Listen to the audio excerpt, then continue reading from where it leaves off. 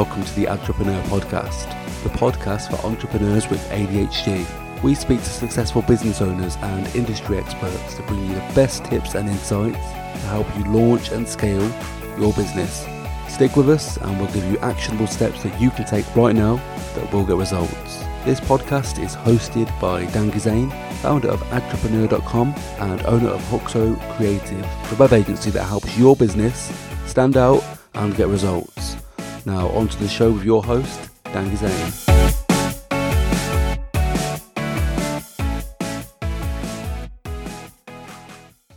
Hey there, this is episode 3 of the Entrepreneur Podcast, and today we're talking to Vince Wicker.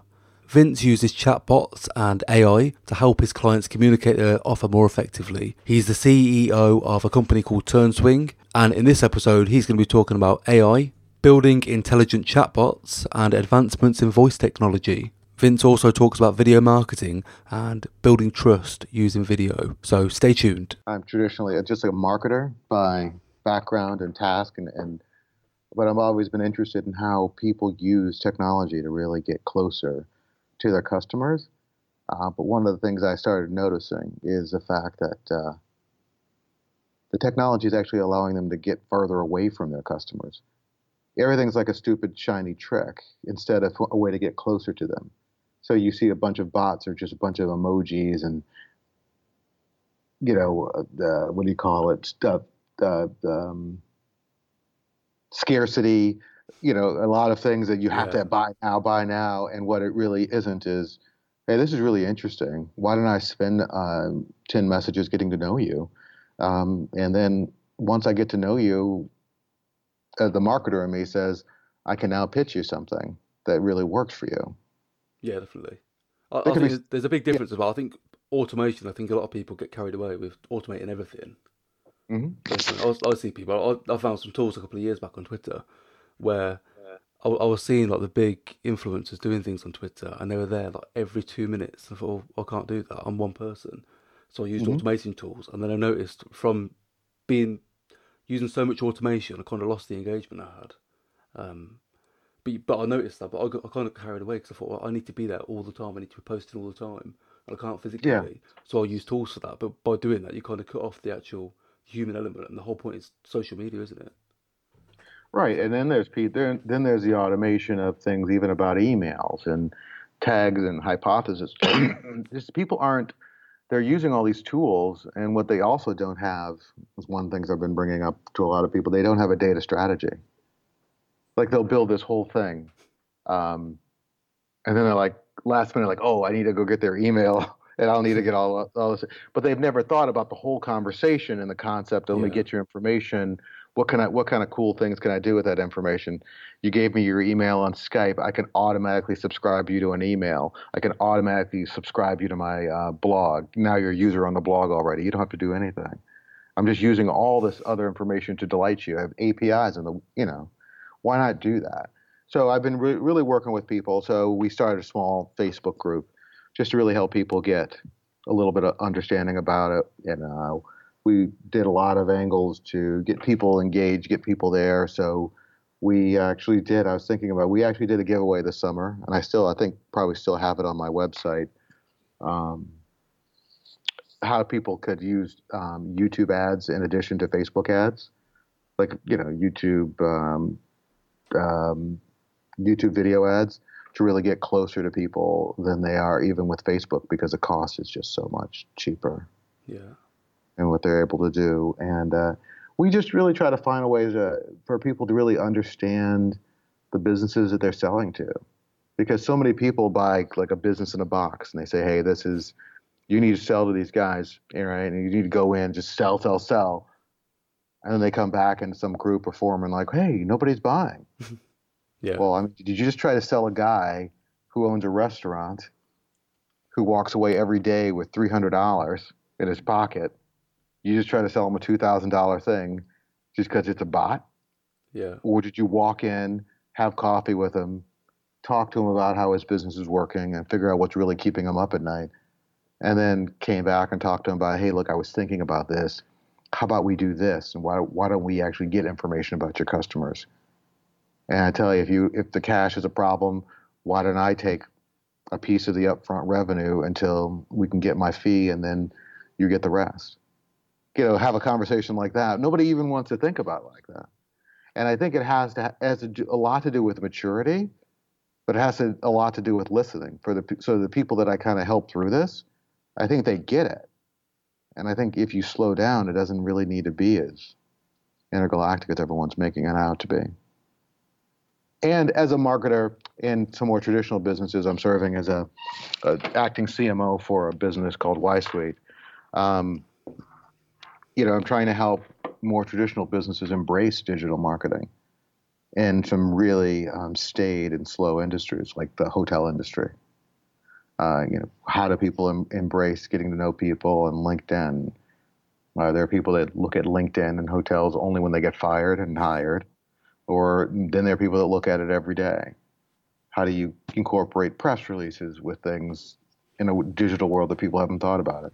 All sorts of things to really redefine things appropriately. So we've been pretty lucky to be able to do some things like that. Yeah, it's brilliant. There's still a lot of businesses out there, even though everyone seems to be online. There's so many businesses that kind of are stuck in the old ways and don't use the internet like they could. Yeah, and some try it. And, it's funny when you see some people try it and it's completely obtuse. Part of you cringes, but part of you knows that if they keep going at it, they're going to get it right, right? Because they're going to evolve their way to get to that message, and their audience will evolve with them, and then all of a sudden they'll do it if they can last that long. Some people can't. Yeah, Some people are just trying to offer the wrong people the wrong things. I think it's easy done as well. When you think, I know years ago, I talked to shop owners, and at first I was talking to people and I said, look, you need to be online. You're not online. I could do this, and I thought, well, why are they going to listen to me? What, they don't know me, or I've been a customer of theirs for years. Without Yeah. actually talking to them, I wanted clients. But then Mhm. after speaking to people and realizing, these are shop owners. They haven't got money coming out of their ears. They're working every single night when they go home to restock and do all these other bits. And I was probably trying to sell the wrong thing to the wrong person at the time. But you can see other people who are taking it on board, and I see real estate agents near me. I see one. They asked me to go in once to run the Facebook ads, and I said to him, look, I don't do Facebook ads, but if you want me to help you, I'll take a look and we'll see what we're doing. So what do you want to do? And he kind of said to me, well, I've got all this money and we need to grow the business on Facebook because we're not on there and everyone else is doing that. Okay, that's fine. But what do you expect to get from it? What do you want to do? Do you want to get more people selling their houses from you? Do you want to get more people coming in to rent their houses from you? Like the sellers, the buyers, who do you want and what are you actually offering them? Oh, nothing, we just want to be on there. And so you've got to kind of have a goal and a strategy. You can't just go on there. And he was saying, no, it's okay. We'll put thousands of pounds into it because they're obviously they're making a lot of money. And I said, well, why don't we put something on, see what other people are doing? We'll do some research, see what others are doing.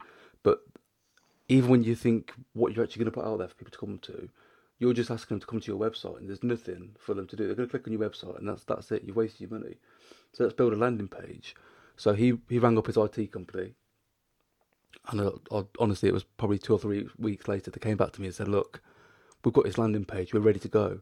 I was like, okay, let me take a look. Got my phone out, I took a look, because it doesn't work on my phone. This is like last year. I Right. said, this landing page you spent God knows how much on and taken weeks to get ready was a simple form and a website that I couldn't even load on my mobile on an iPhone. I said, I don't know what year your company are in, whoever you're paying for, but I said, you can't be paying for these adverts doing this because half the people probably more than half the people you're targeting. You're gonna piss them off in milliseconds. Yeah, and you may as well set your money on fire. You're better off doing that. But then I see a friend over in my hometown who's got a real estate business. They are everywhere. They're absolutely everywhere, and they're not trying to sell anything to anyone. They're just showing off some really cool pictures, showing off fun stuff you could do to your home, and the homes they get and they promote are absolutely beautiful and stunning. But they're not all about trying to sell, and they do really well. You try to explain this to some people, and they don't just get it, do they? No, there's this guy Dennis Yu. I don't know if you've seen him. He No. has this he has this concept. He has this concept that of all the stuff I've taken away, he has this concept called a 3x3 concept, right? So, and I think it's like a know, like, and trust tier. But it also is a function of, I don't know if you've seen the Simon Sinek, the starting with why, then getting to how, and then getting to what. So he has you do 3 videos on why you're in this business you're in. One of them is a gratitude one, but for the most part, it's why you're in this business, right? And then there's another set of 3 videos about this is how we do what we do. This is how we make the magic happen, right? Then there's another 3 videos. This is what we do. And that's when you're selling, right? But the way he does is they're all done through retargeting and just boosting at $1 a day, right? Sent globally or wherever you want to go. And you don't see any of the hows until you've seen the whys. And you don't see any of the whats until you've seen the hows. So by the time somebody's seen it, they've seen at least 50% of each one of these things. And now they're like, okay, I've seen this person. They've explained this whole process. Now they're selling to me. And now they're like, I get it. And so these people, these realtors could take just that simple concept of 9 videos and just let it run and see who shows up. Yeah, definitely. Because you got to be there because you never know. Because there was actually a guy in the UK selling years ago, and I was looking at Kindle books, right? He was selling Kindle books, and he says, the people are going to buy. But when are they going to buy? They're not going to all buy now because it's not the right time. They don't understand it. They have other things going on. They don't have the money. But if you're there constantly helping them out, doing things or helping them understand the concept, when it is the right time for them, they'll give you the nod. But if you just like, buy now, okay, we're shutting this down, rolling off the carpet, and we're out. If they don't buy by Thursday, then you're out. Yeah, I don't like scarcity tactics, and also I think when people get pissed off, if you try and sell to them. So like that, if you trust someone and you build the relationship, even if it's through video or podcasting or talking to people, people appreciate you and they know you're a genuine person. You're not just trying to sell. So I think a lot of people that we know at the minute and people like myself, I spend most of my time now just trying to help others, like in Facebook groups and be engaged. And it's kind of a step back completely from what I have done before, but you notice a huge difference in the people that do come to you eventually because you've helped them, you've taught them something, you offer them something for nothing, rather than just trying to sell to them. And also, you'll be recommended, won't you, for other Yeah, I people? mean, this one guy just offered to help, and he had some software that he was selling, and he said, if you're looking to sell something, I came up with a concept and was like, do you want to buy this? And he's like, no, I don't want to buy it. And he started to ask. We talked about his business, and I said, this is what you should be doing. And he said, yeah, we should probably build a bot. And I was like, yeah. And I said, well, how much are your rates? And I said, well, you can't afford, what I would do. I said, so, but you do have some really cool software, so maybe we'll come up with some agreement. But let's just see what your problem is. Let's just figure out what your problem is because maybe you can solve it yourself. You don't even need me. And sure enough, we walked through the whole process, and we're gonna work through some stuff together. But I did not even realize the extent of what his software did. And so I'm like, I have like a zip drive full of like $9,000 worth of software, which in real terms, what other people charge is probably $50,000 worth of software. But I'll get to use it. But the guy's a really nice guy, and I've learned a lot just from having the conversations with him. There are whole worlds out there. There are people that only live maybe 100 miles from you that are living an entirely different lifestyle, doing entirely different things based upon decisions they've made, and based upon what you've heard, you could be making, taking advantage of that too. So I just think the fact that you can learn from people that's why when I started podcasting, it was really ostensibly to learn a particular topic. It was years ago, it was in some arcane XML framework for finance, XBRL. And I started this podcast and researched it because I got to know something technical here and there. And my business partner and I did it. And before long, people all over the world were listening. People, they were flying me to the Adobe headquarters for conferences. They were flying me to Boston. They were flying me. I was like, all right, I'll go, whatever. And it was interesting because you just decided to dig into a topic, and that's all you cared about. And so, it's a lesson learned. It's a really good place to be. I'm actually trying to come up with a podcast concept for people doing for the companies that have started all these bot platforms. I'm coming up with, I think what I'm going to do is like a 15 question podcast with the CEO and founder. So, like a 10, sorry. I'd pre-wire it and I'd give it to them and I just ask Yeah. everybody that question. So now you have every provider lined up exactly the same questions about their products, about who they are, and then other people can make the decision. So when we talk about bots, do you primarily work with Facebook bots, so like messenger bots, or bots on websites like chatbots? We do, when we do, for the most part, we do work with messenger bots. I do build ones. I've built ones with some automation for websites, but not the live chat bots for the most part, like live chat or intercom or anything like that. And also we build them with some of the SMS platforms like Twilio and whatnot. So when people want to engage like that, we can do that. Um, and there's one, there's a couple of we're building with Skype and on the Microsoft platform as well. And we use the AI out of Google Dialogflow, so it's been pretty interesting. Oh, wow. Mm-hmm. There's a whole lot of platforms out there, and actually, quite honestly, I have started experimenting. When I got to the flash briefings, I have actually started experimenting with building bots in Alexa using the Alexa Amazon framework. Because I think understanding voice, there's a lot you can do with messenger bots and AI and APIs and whatnot. And voice, people are still just working on the conversation. But now there are tools where you can meld what you've learned in some of this messenger API web connections with voice to do some really interesting things. And now I've just been like doing like stupid tricks. Like, I go to a CrossFit gym and CrossFit has this whole set of branded exercises. So Alexa, what's this exercise mean? And then I have it go through a database, rip out the name of it, and just say it back to them. Wow. What the database does, right?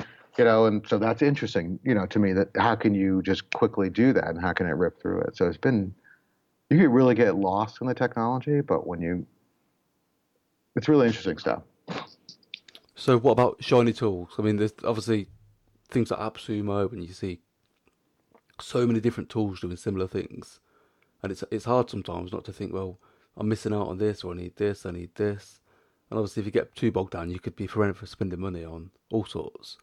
What do you use yourself for building these things? Have you got one set of tools that you use all the time, or is it? No, you know what? I've actually I vacillate on the shiny object syndrome, right? So, like there was a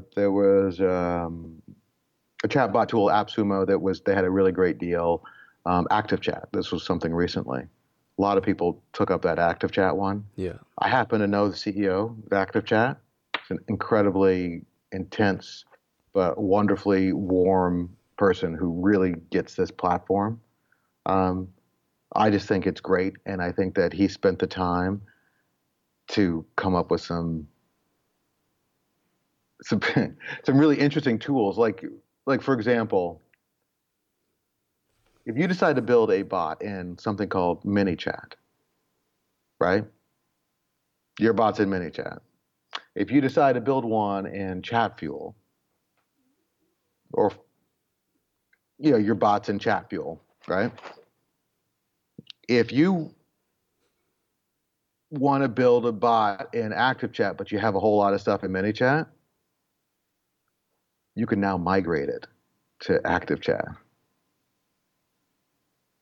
That migration capability is something that's a disruption that is coming. It's on his drawing board that he announced on the group, so it's not like it's a secret.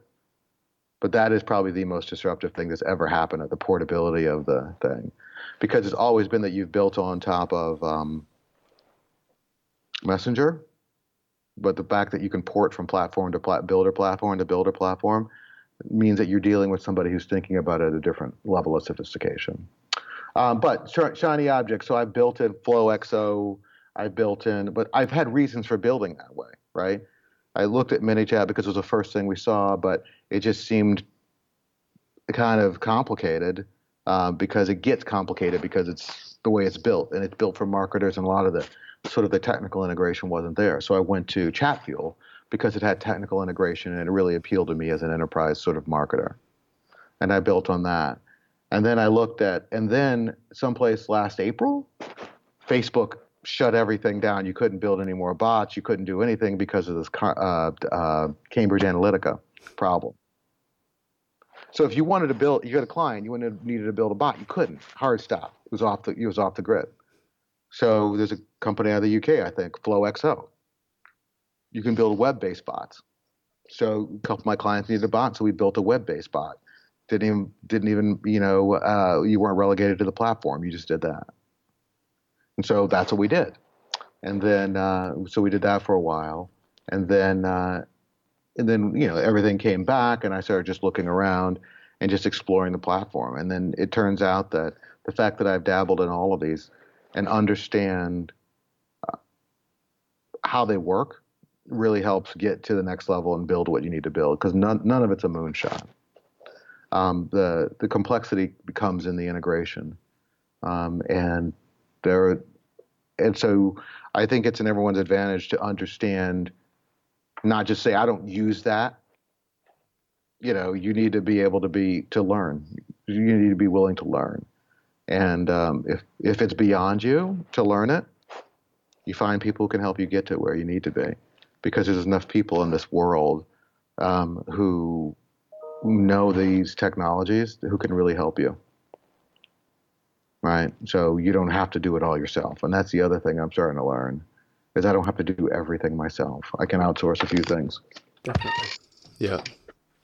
It's so I think that, but in the world of this bot building, I think that you need to be aware of the one thing about bot building and Amazon Alexa and voice that everyone it goes to what we talked about at the beginning of the conversation, is this concept called conversational design.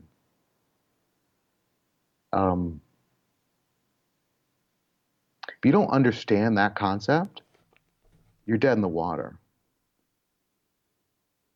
If you don't understand that writing chatbot dialogue is like writing a play, where there's turns in conversation.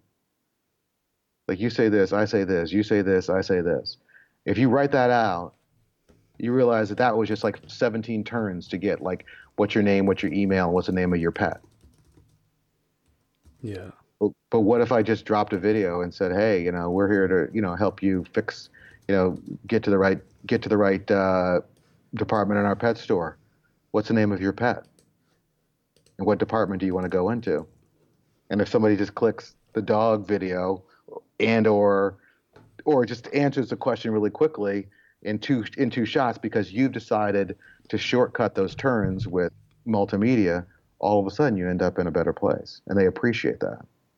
It's just those subtle things you think about it when you write it out, and you're like, how could I make this better? So many people are into the shiny object of there's something addictive about seeing, as a marketer, seeing your world come alive in a chatbot. It's so magical. But if it's a really shitty experience for other people, you don't even care because you're just so happy. You're clapping. Look at it, look what I made happen. But in reality, if it's a really horrible experience, nobody's going to engage. And then all of a sudden you're going to be struggle with what do you want to do?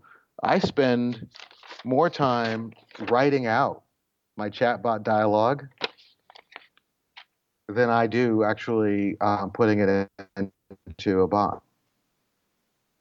I write it out. It's like, what does it sound like? What does it feel like? What does it say? Like, I was asking somebody, what kind of pet do they have? I toyed with, what kind of companion do you have? Or then I realized that what if they had more than one pet, right? So which one of your pets do you want to talk about first? You know what I mean? So just those sort of subtle conversations that people could say, oh, I want to talk about my dog. Okay, let's go. That sort of thing. It's nice as well to see you with pen and paper to write it out physically. I think it makes such a difference to to just dropping things on.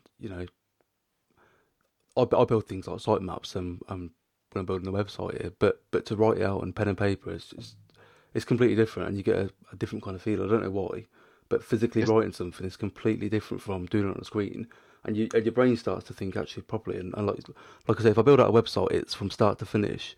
That's what I think of, like the process, where people are going to go, why they go in there, instead of just putting things on a screen and then trying to figure it out afterwards. yeah, that's why, whiteboards, and I work in a big warehouse space, and I have I spend a lot of money on Post-its, processes and Post-its, and marking them and moving them and remarking them and moving them and getting that there. It's important, and I don't think people realize everything's they're typing everything. Yeah. And I've never been guilty of avoiding the next technology, but I've always thought that if you spent the time to physically feel how it's going to flow through something and ask the questions and test your stuff too. That's the key. So when you write a chat box now, or whatever you're putting together, do you have some kind of process that you follow, or do you kind of just do it depending on who it's for and who's going to be using that, or is there some kind of flow that you've got that you've developed? There is a flow that I've developed for the most part because now I 80% of the bots I build I use AI with them, and when I talk about AI, it's really natural language processing, and natural language processing, it's not magic, right? It requires bumper rails for things to happen. Um, there's a process. There is a process where I write out um, first what do I want the bot to be about? What do I want what do I want it to happen? What do I want people to do? Um, how do I want them to engage? What do I want it to look like? What do I want it to feel like? Right? And then if it's something that it's common, let's say I'm going through this process with ManyChat. They have an agency, thing. They want you to become an agency. I'm like, yeah, whatever. So I'm going to build out this bot, but they want you to have a pet store, and everybody else is going to have what kind of pet do you have? And they're going to have like 9 buttons of pets, which I hate. I was like, what? That's so. So I have a video, and I have artificial intelligence, right? So now you can just type it in, and it'll just respond appropriately. So, but now I have to think about what sort of question would I ask, and what sort of response would I get when I say bird, when I say cat, when I say this. So I make notes to myself, like, okay, let's go find all the domesticated cats list. So I download that into a CSV and I upload that. So now when people type cats, boom, it's going to come up. They could just type in my Siamese cat, my Persian cat, my Persian, my this, and it's going to catch it all. Domesticated birds, this, that, and the other thing. What do you need like that? But the thing about these processes is the fact that,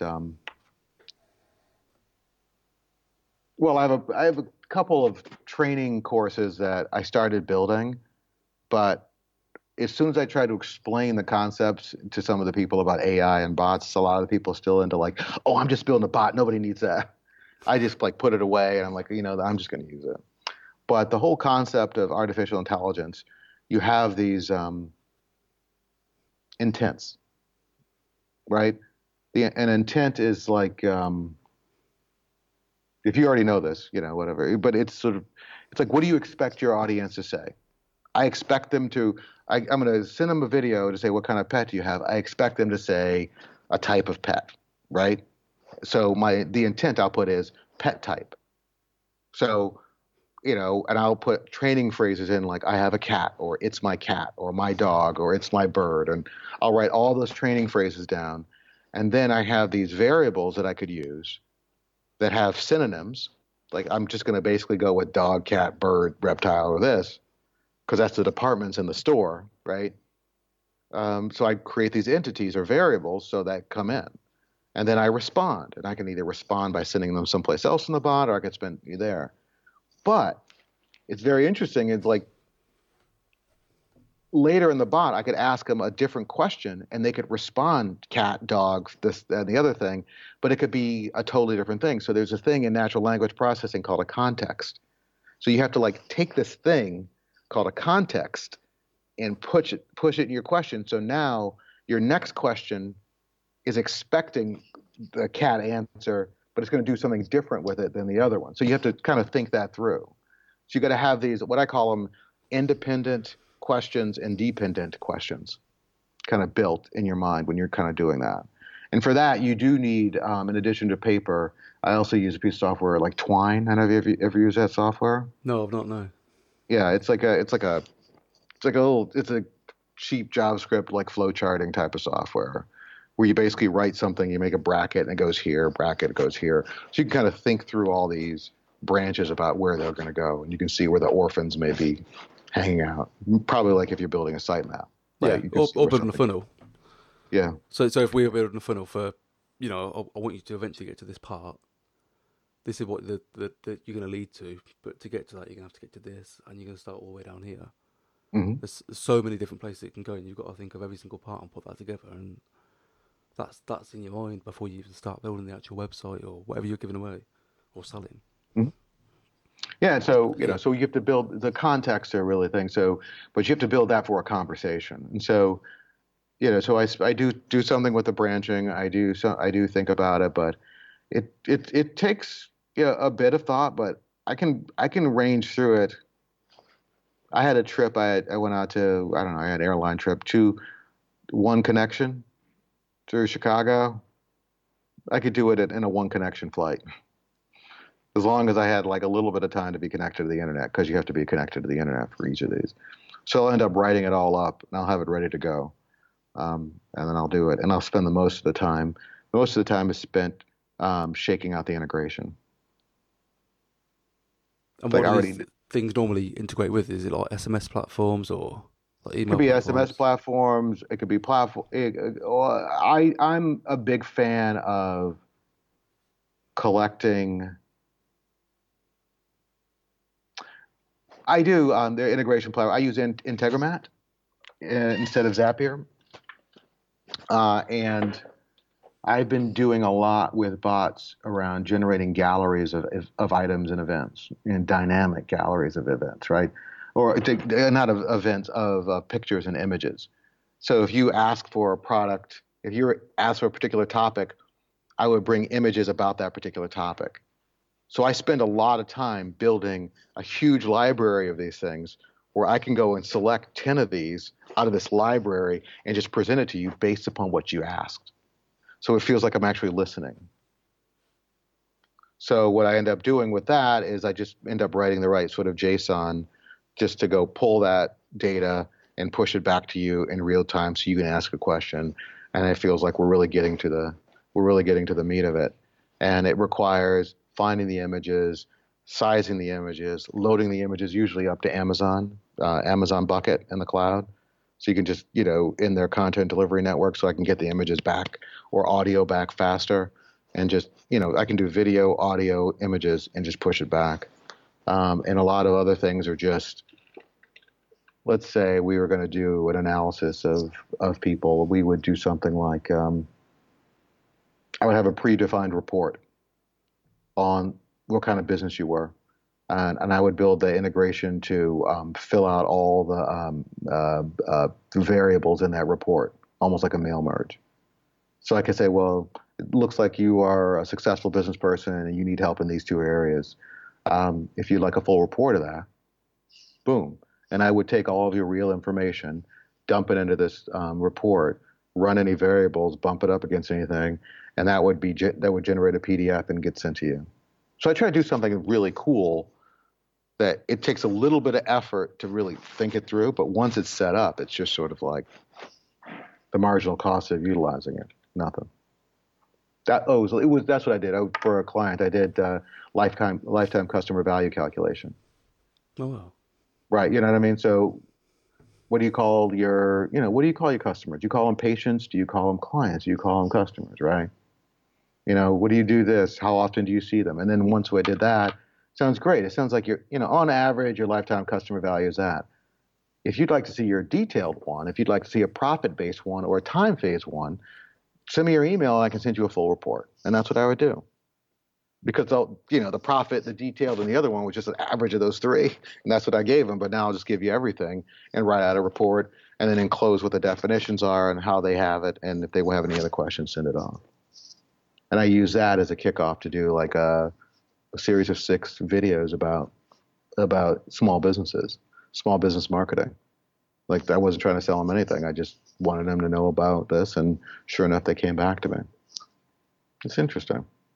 Definitely. And I like back to what you talk about at the end, the series of videos, like you start off with the basic video saying like, this is what we do, who we are. And until someone actually watches that, then they don't get to the next stage. Right. So if someone's going to flush past that, I'm not going to pay for you to watch my next video, but actually, here's how I can help you. And then after that, eventually, you'll get to someone else that watched it, and now I'm going to sell you something. Or hook them in by giving them something dirt cheap, like a low-value product. And I really like that. I've seen a couple of people using it recently, and it's something I've watched. I'm waiting for a friend to come back and tell me his results from his first effort. But it's just a whole new way of, especially when you're putting your money there, and you think half these people aren't interested in what I'm putting out anyway. I only want to get to the people that are actually interested in what I'm doing. So you can say, look, this is what we do. Here's where we can help you. You can have this for nothing. And then when they've watched that, you can say, right, if you want to go to the next level, this is what we'll do. But they'll only see that by watching that video in the first place. And this is one guy, Andre Chaperone. I think he's out of Spain. He has this crazy course called Autoresponder Madness. It is probably, he has synthesized years of knowledge, storytelling, into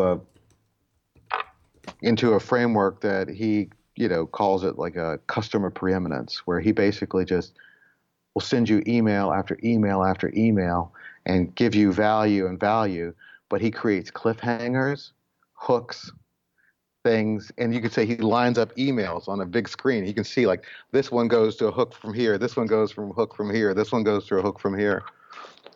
And he'll do crazy things like send you an email, it's part 2. And all of a sudden you'll be looking through your emails and he's like, oh yeah, there was no part 1. But you'll be looking for part 1, you're like, damn it. You know what I mean? And so you go through this whole process. And what he does is and it took me a while to understand it. He basically says, okay, Bob, Tim, whatever, you can ultimately only service 4 types of people, right? And who are those people, right? So now, how about this? Let's ask questions in these emails to find people to set tags and behaviors to get people in these buckets. And so his timeline goes in here. They ask a question, you get on this branch. You ask this question, you get on this branch. So at the end of the day, he has all these people with all these tags in these different buckets, either conceptually or actual. And then he creates a program for each of those people, and he sells to them based upon what they've seen over the last 12 emails. He says 12 emails, and then he just sends them 12 more. And then he says every 3 or 4 months or 2 or 3 months he has something to sell. He'll drop in, a 3-day sales thing on top of this whole everything they've got. But it'll be targeted to those people. But you've been adding so much value over time. For the most part, they'll buy because you know exactly what they want. So, yeah, and if you're still appearing in their inbox all that time later and they haven't bothered deleting you and you're actually looking at your content, I think there's a big difference, isn't there? They're the people that are primed, ready to. They already trust you. They already know you've given them something decent, and they're willing to spend money rather than going out trying to find new customers all the time. And you've got this audience. Yeah. Yeah. It works, but I think it's a percentage game. You have to have a large enough audience for his game to work, right? So that's. So what do you think? You think your audience will get something out of this, or? Yeah, definitely. Yeah, there's one more thing I wanted to talk about. You mentioned the Facebook group. Hmm. I don't know how you said small, but I don't know how small. If you're talking like 50, 100, a couple of About thousand. 100 people. Yeah. It's about 100 people. So I wanted to ask as well. I've started a Facebook group for this, and obviously I've done 2 episodes. We've only got, I think, 20, 30 people involved. But I've run other Facebook groups where I've got kind of hundreds or thousands of people in those groups, and they've happened over time, but they're not really the kind of people I want to be talking to. Like now, I've kind of whittled down who I want to speak to, why I want to speak to them, and what we're going to do for them. I'm a lot clearer myself on who my customer is and who my listener is for this. So, how do you get the right kind of people to your Facebook group, and how do you keep them engaged? I think that your decision to be extraordinarily particular about the composition of your audience is spot on. I think that at first, when we started our Facebook group, I was just enraptured with the whole concept, and I get, somebody comes in, they could fog a mirror, that's great, right? But at the end of the day, they weren't adding value to the group, and there are probably a couple of those hangers on.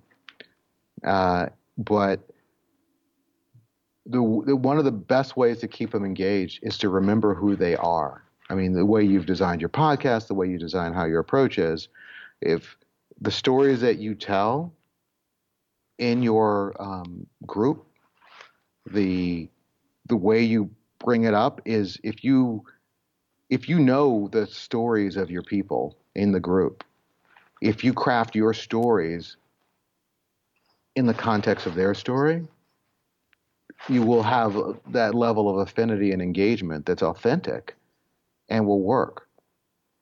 If you talk about, I'm going to go to my next Stephen Covey super organized class and I'm going to go and do this and that, you know what I mean? It may not be the thing. But if you're talking about here's a way that I make sense of how I want to grow my business and what I need to do, regardless of if am I the most organized or distracted person, or am I, just so inspired by things that don't let me really to make it. I think that the Facebook Lives, just on a pure algorithmic level, if you can run, if you have the horses to do, one or two a day, you'll get a lot of engagement from people. There are people who want to run a contest all the time to see if they can get their friends in, but some people, maybe all their friends aren't just like them, right? So you've got to hope that you're giving enough value for people to where they feel that they can be as particular as you, and inviting people into the group. And I have no remorse whatsoever about not accepting anybody in the group. Definitely. Um, Especially I if they can't answer a simple question or they've not even looked at that. I think, well, you haven't got time to join this group. I see that. People have added me to other groups, there's admins, groups that are like local groups, like residents associations. So if you had like neighbourhood associations over there, but like where we live, and people have added me as a like admin, and people join these groups, and it's just like, oh, I would like to sell you this, and people aren't interested in that. That's not what this is for. This is for crime in the area or whatever yeah. people want to talk about. And if you can't even answer one question, you're not coming in. And then with my groups, I started a few business ones years ago, and they've got a huge. Some of them are a couple of thousand people in. It's not huge, but locally there's a lot of people in there. But all they do, Mhm. instead of talking or when you try and have the discussion, they just want to promote themselves. And I think, well, who do you think you're promoting to? Because most of the people in this group are business owners. So if you're constantly promoting your stuff, you're not selling to the right people. You're just wasting your own time and everyone else's. So I think Right. now instead of purging these old groups, I created a new group, and that is for one specific person. And if Hmm. you join this group, you will be engaged, you will be talking. But it's just how to kind of find more now. But it's a branding Yeah, exercise, and it's not a marketing exercise. If anything, it's like it. So if you have to look at it from any level of marketing, I think it would be more of a branding exercise. Um, and branding, it doesn't have to be coated in something smarmy with this, shiny suits and big fat cigar or anything like that. I think it needs to be say like, the brand is this, and the brand is helping, and this is what we're going to do. Um, I think that definitely get their emails if you're not asking for those already. I started using that group convert tool. Pretty good. Oh, I've not tried that. Let me write that down as well. It's like a little Chrome extension.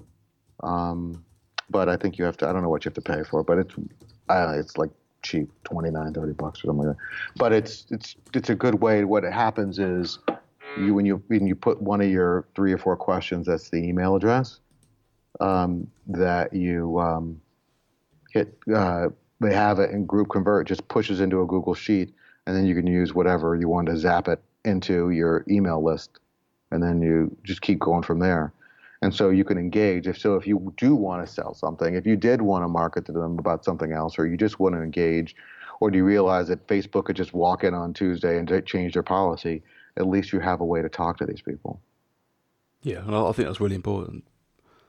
If you build a Um, business on social media and you've got no other way contacting these people, you haven't really got a business, have you? Or you've got a business that is in someone else's hands.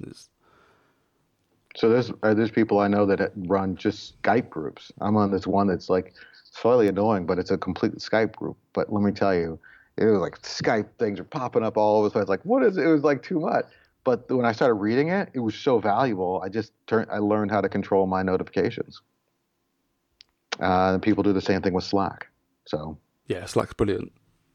yeah, so people do a lot, and I think they do a lot especially when they're it's really sort of black hat sort of website, SEO. They're like, okay, we just really can't put that out there. So yeah, I definitely think from growing a group, I think that branding, selling the story, um, and being consistent. Like, there's nothing wrong with setting an editorial calendar that is like on Tuesday we do this, on Wednesday I do this, on Wednesday. And is there a way? I mean, some people do things like we're going to talk about this on Tuesdays or this on Wednesday, so they can kind of look forward to what's happening. Just some level of regularity, and it's there. And the other thing somebody told me is that when people join the group, there should be enough content on there that they could feel like they spend hours. They could spend an hour on there, or resources, other stuff, things like that. I'm trying to think of anything else I learned because I went through a couple of these courses on group growth. Um, Growing it and keeping engaged, I think the comment ladders, that's people are really into the comment ladder. You're familiar with that? Yeah, and Yeah, but yeah, that always comes up, but it depends. You have to get a certain size for that to really like take off. yeah, yeah. I see it in big, huge groups. And I'm part of some of them. But I think a lot of groups, if people are commenting for the sake of commenting or posting stuff too, I think there's a line, isn't there? And it depends who you're trying to talk to, what you're talking about. But some Hmm. groups seem to, especially the way Facebook works. I'll be in some groups, I'll be there every single day talking to people. Then others will just, you don't really look at them as much, or they're not offering that kind of. I think you need the value as well. Right. For me personally, and you need people to keep coming back, don't you? You would need people to want to come back, but then you need those people. You need to find that those couple of people that will post as well as yourself, so you're not the only person. You're not talking to yourself in your Facebook group. I think that's a big thing for me. Yeah. So when I look at some of these chat bot groups, I put a post out there knowing that the likelihood of me getting an answer, but sometimes the answer is so deep and so high quality. I just told one guy, it's like, this is probably the happiest I've been all week. I've been trying to figure out this problem, and you guys have not solved it, but the level of depth that you went in to try to help me, I really appreciate that. Yeah, And they were like, that's right. Because other thing is just screeds of, hey, join my group, buy my course. So why do I need to buy your course? yeah. I need to buy your course. It's the same Friend of in mine web design friend of mine had a groups. list of all these courses that he had bought, purchased, licensed, I don't know. And I went and looked at them. They were horrible. They were horrible because somebody had a concept. They legitimately had a head start on the market, and they wanted to share it because they thought it was monetizable. But in order, they felt to make it worth it, they built a course around it, and it was just like this boring death march that really wasn't there. The real value was their coaching. If they were really good at what they did, but they had recorded coaching calls, that became the real value. The rest of the stuff was just sort of like, yeah, you haven't figured this out yet. That's good. But people pay $1,000, $2,000, $3,000 for some things that legitimately was probably a really good idea when they started building it. By the time they were done, it was sort of like people bought it, but people are buying these things, and I'm just baffled by them. Yeah. Baffled. You say in web design groups, it's the same thing, huh? Yeah, and you constantly got people saying, look, people, you go to web design groups, and I'm in quite a few, but you'll go to somewhere, it's, people are talking, like, oh, have you seen this tool? Have you used this tool? And we're telling each other about the software we've bought, especially AppSumo. But we're talking about all sorts of things, and, people say, oh, I don't like this, or we'll let each other try things. I've bought this, have you bought this? Let's use each other's and see what we like. We're asking how we do particular things, and it's brilliant. But then you get the other groups where people pop up constantly. Oh, I'm looking for work, can you hire me? Have you got any work that you can give to me? Or look what I've done, and I'm selling something that I've stolen off someone else, and I'm reselling that. So that's not the way to go on a Facebook group. Like, they're not the groups for that. But people do it. Or people will say, again, buy my course, and it's information you can find for free. Yeah. And I think that you're actually doing you a disservice, because you need the time to develop your own personality, your own style. And if you're just spending all your time reading other people's things, or worried about, do I have enough? Should I go buy their stuff? You don't really have time to get your own, I don't know, sea legs, for sake of a better term. Yeah, definitely. And I agree as well. I think it's good to look at what people are doing content-wise and take it on board, but then take action and not just keep watching and watching and watching, because half the stuff you've learned, if you don't use it anyway, you're not going to remember half of it, or know how to use it effectively. You have to go out and try things and see what works for you and yourself. Yeah, like, that'll never work. Yeah. One guy's like, oh, well, I'm just going to do this. And I looked at it, and I was like, you sure that's going to work? And he says, what do you mean? I'm like, I don't know. Let me know how it works. Yeah. And some people buy into it, but I'm still baffled by the affinity that people have on Facebook for people that do certain things. And is it something are you really using to build a business, or are these just their friends who are just pleasant to them, which I can't agree. I think for me, I think Facebook is now just purely about groups. I see older relatives and a lot of relatives using it and posting things. I see people from, that I grew up with posting once in a while, or posting pictures that people posted like 10 years ago. But there's not a lot of engagement on the actual feed. Most of the people that I know post in groups, and groups what keep Facebook going for me anyway. I'm not sure about yourself. Yeah, no. Actually, what I ended up doing, I had a Facebook group and then Facebook account for groups and business, and I had one that was personal.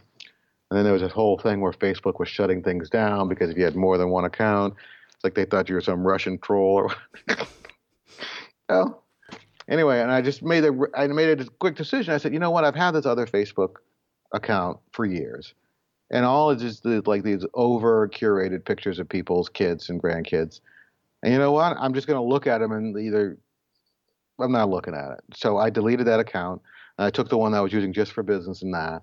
And I refuse to connect with anybody from my life because of the way the social graph will grow, and they'll end up on my posts.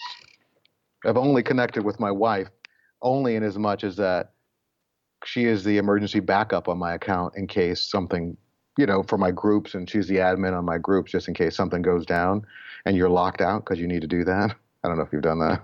Yeah, once. Yeah. Yeah. But if you ever get locked out, you do need to have a backup, and that's who she is.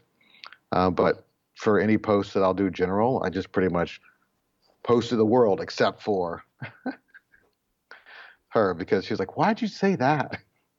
She doesn't really get my personality. So online. So I think that for the most part, it's just groups and commerce and Messenger to get. I have more Messenger addresses than I have phone numbers now of people that I've been done business with around Facebook. Yeah, that's the way to go, I think, personally. Rather than looking at what people are eating for dinner or what the kids are doing or It's It was just not like, interesting. It's just gone, I think. But that's gone off a bit of on Twitter because I got a little bored with that. Um, Instagram.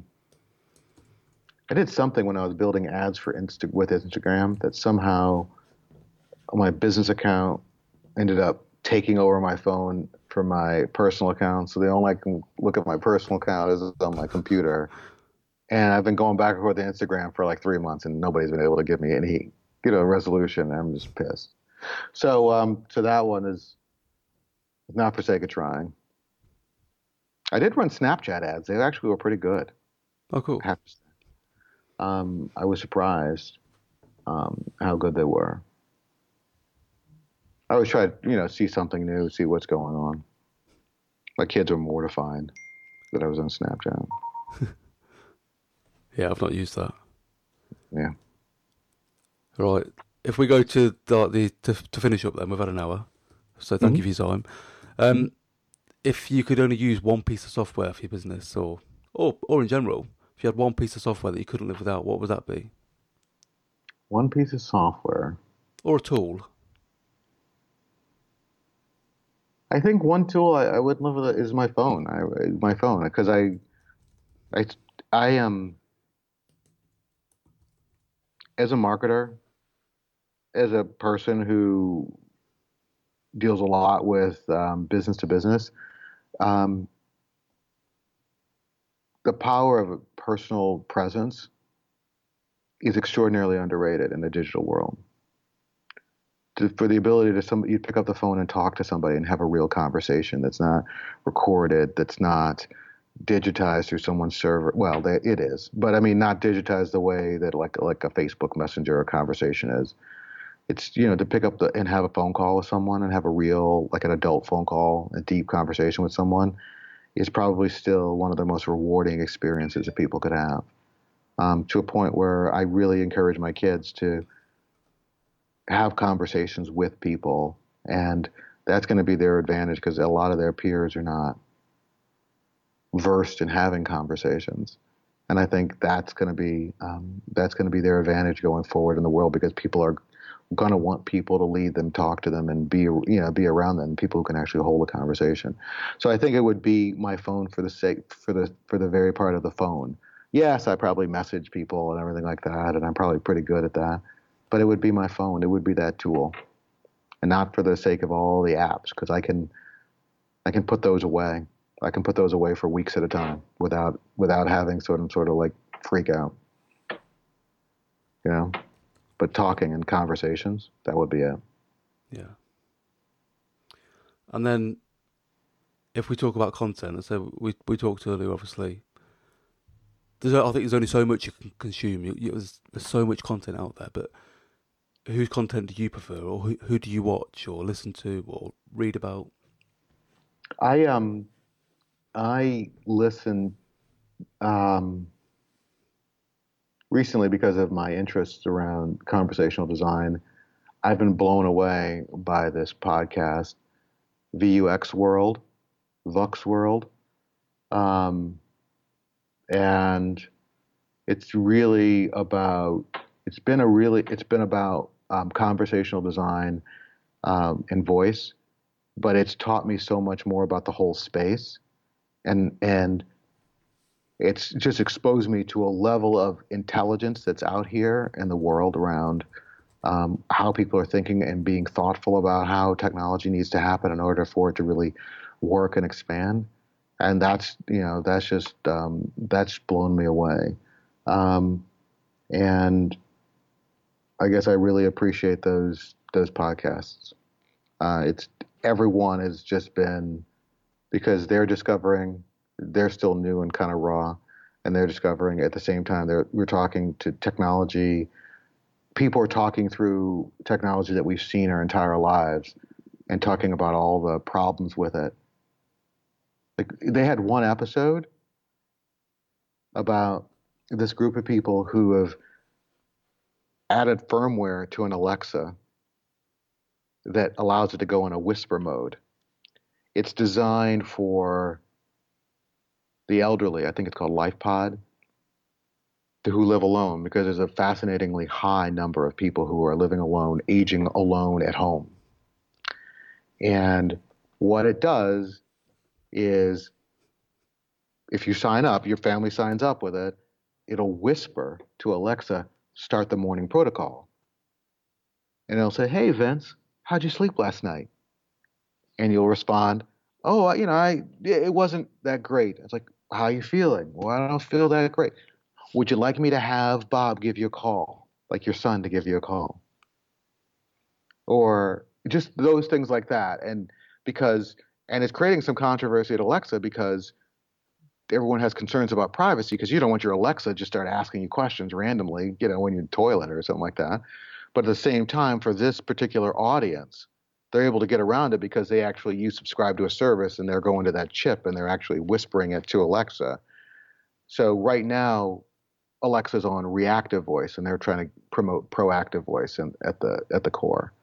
But just how people are thinking about voice and thinking about conversational design to help people do things, and what the extent to what they're going, I never would have heard that in any other podcast that I've been involved with until I looked at something like that.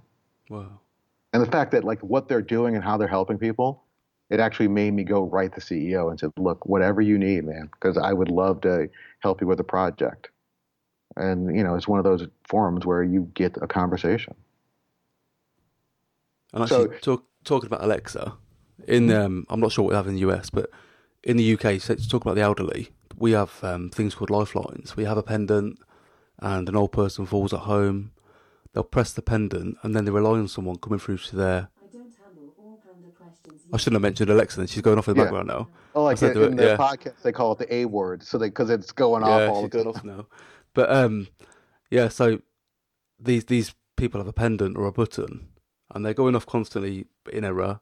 And as soon as they go off, a physical person picks up the phone and tries to talk to that person through their speaker and says, like, Marjorie or Mr. Humphreys, are you okay? And they'll say, no, I fell over, or I need an ambulance, or no, I can't get out of bed.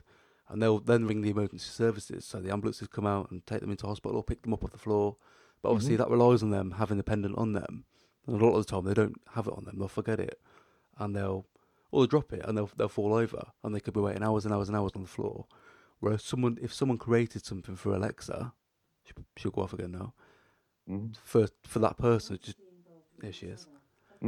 But if someone called out for her to say, "Look, I fell over, call me an ambulance," you cut out the whole person sitting in the office answering the phone. That could be gone, and it'd be more useful. It'd be more useful. There was another one built for the elderly where it allows like a family. Let's say my grandmother was, living somewhere, and it was built for this woman's mother who had macular degeneration. She could no longer read. She was blind for the most part. All the kids could give their daily update into Alexa, and as a result, she could just say, "What's the family update?" And it would just do round robin. It would give her this almost like a daily briefing of what's going on in the family, and she could hear it right there. It's amazing. It really is. So that sort of like concept is, pretty good. I think there's that VUX world. I would definitely recommend it. There are other ones that I listen to that are humorous that just make me laugh. That have, Reply All. I'm a big fan of that one. It's a Gimlet tool, but I think VUX world has been the one that's really added like the people and technology in a way that I hadn't really thought it was going to happen. Cool. Thank you. And then final question.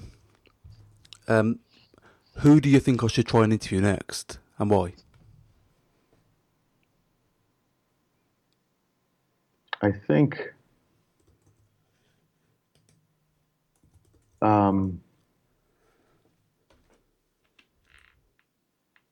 there's this guy that has a podcast called Chance Bending, Ben Smith.